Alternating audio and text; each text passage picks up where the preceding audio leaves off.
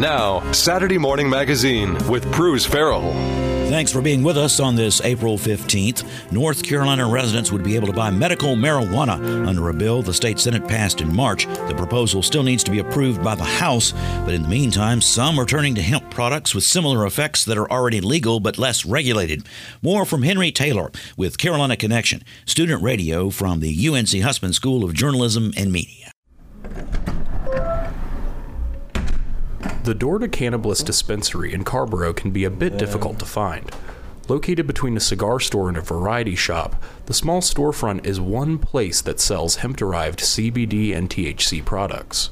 I take my CBD every single day, twice a day, and it's been such a game changer in managing my anxiety and helping me sleep well at night. That's Madison Tart, the director of Cannabis and a UNC graduate. She showed off some of the store's Delta-8 THC and CBD products in the form of smokable flower, tinctures, and gummies. The items may look similar to medical marijuana products that are illegal in North Carolina, but they use different chemicals. Probably our most popular product by far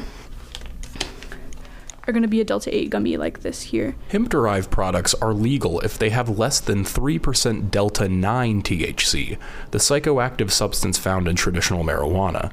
The products at Cannabis instead contain CBD, which has no psychoactive effects and is used to treat ailments like inflammation.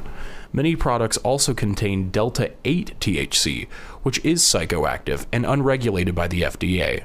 In fact, the agency warns potential users that the effects of Delta-8 are not fully understood and pose serious health risks. The legislation that the Senate passed is North Carolina's most recent attempt to legalize medical marijuana, which is FDA regulated.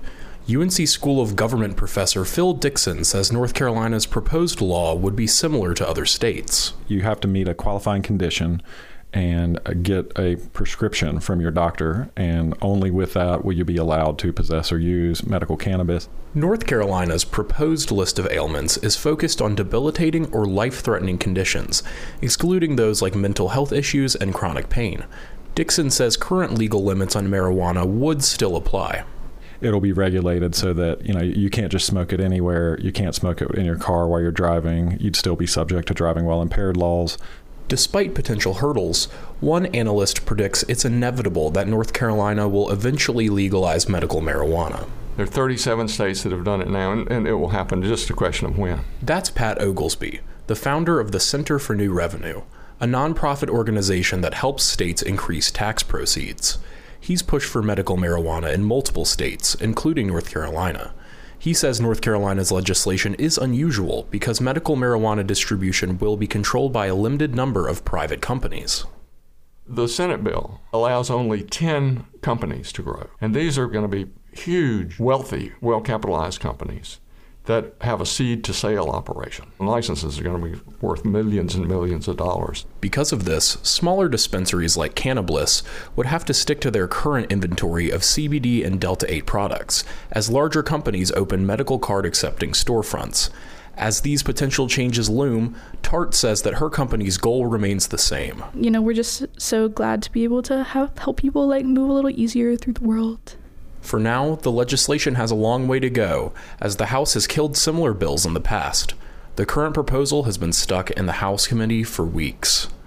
In Chapel Hill, I'm Henry Taylor. Saturday Morning Magazine continues.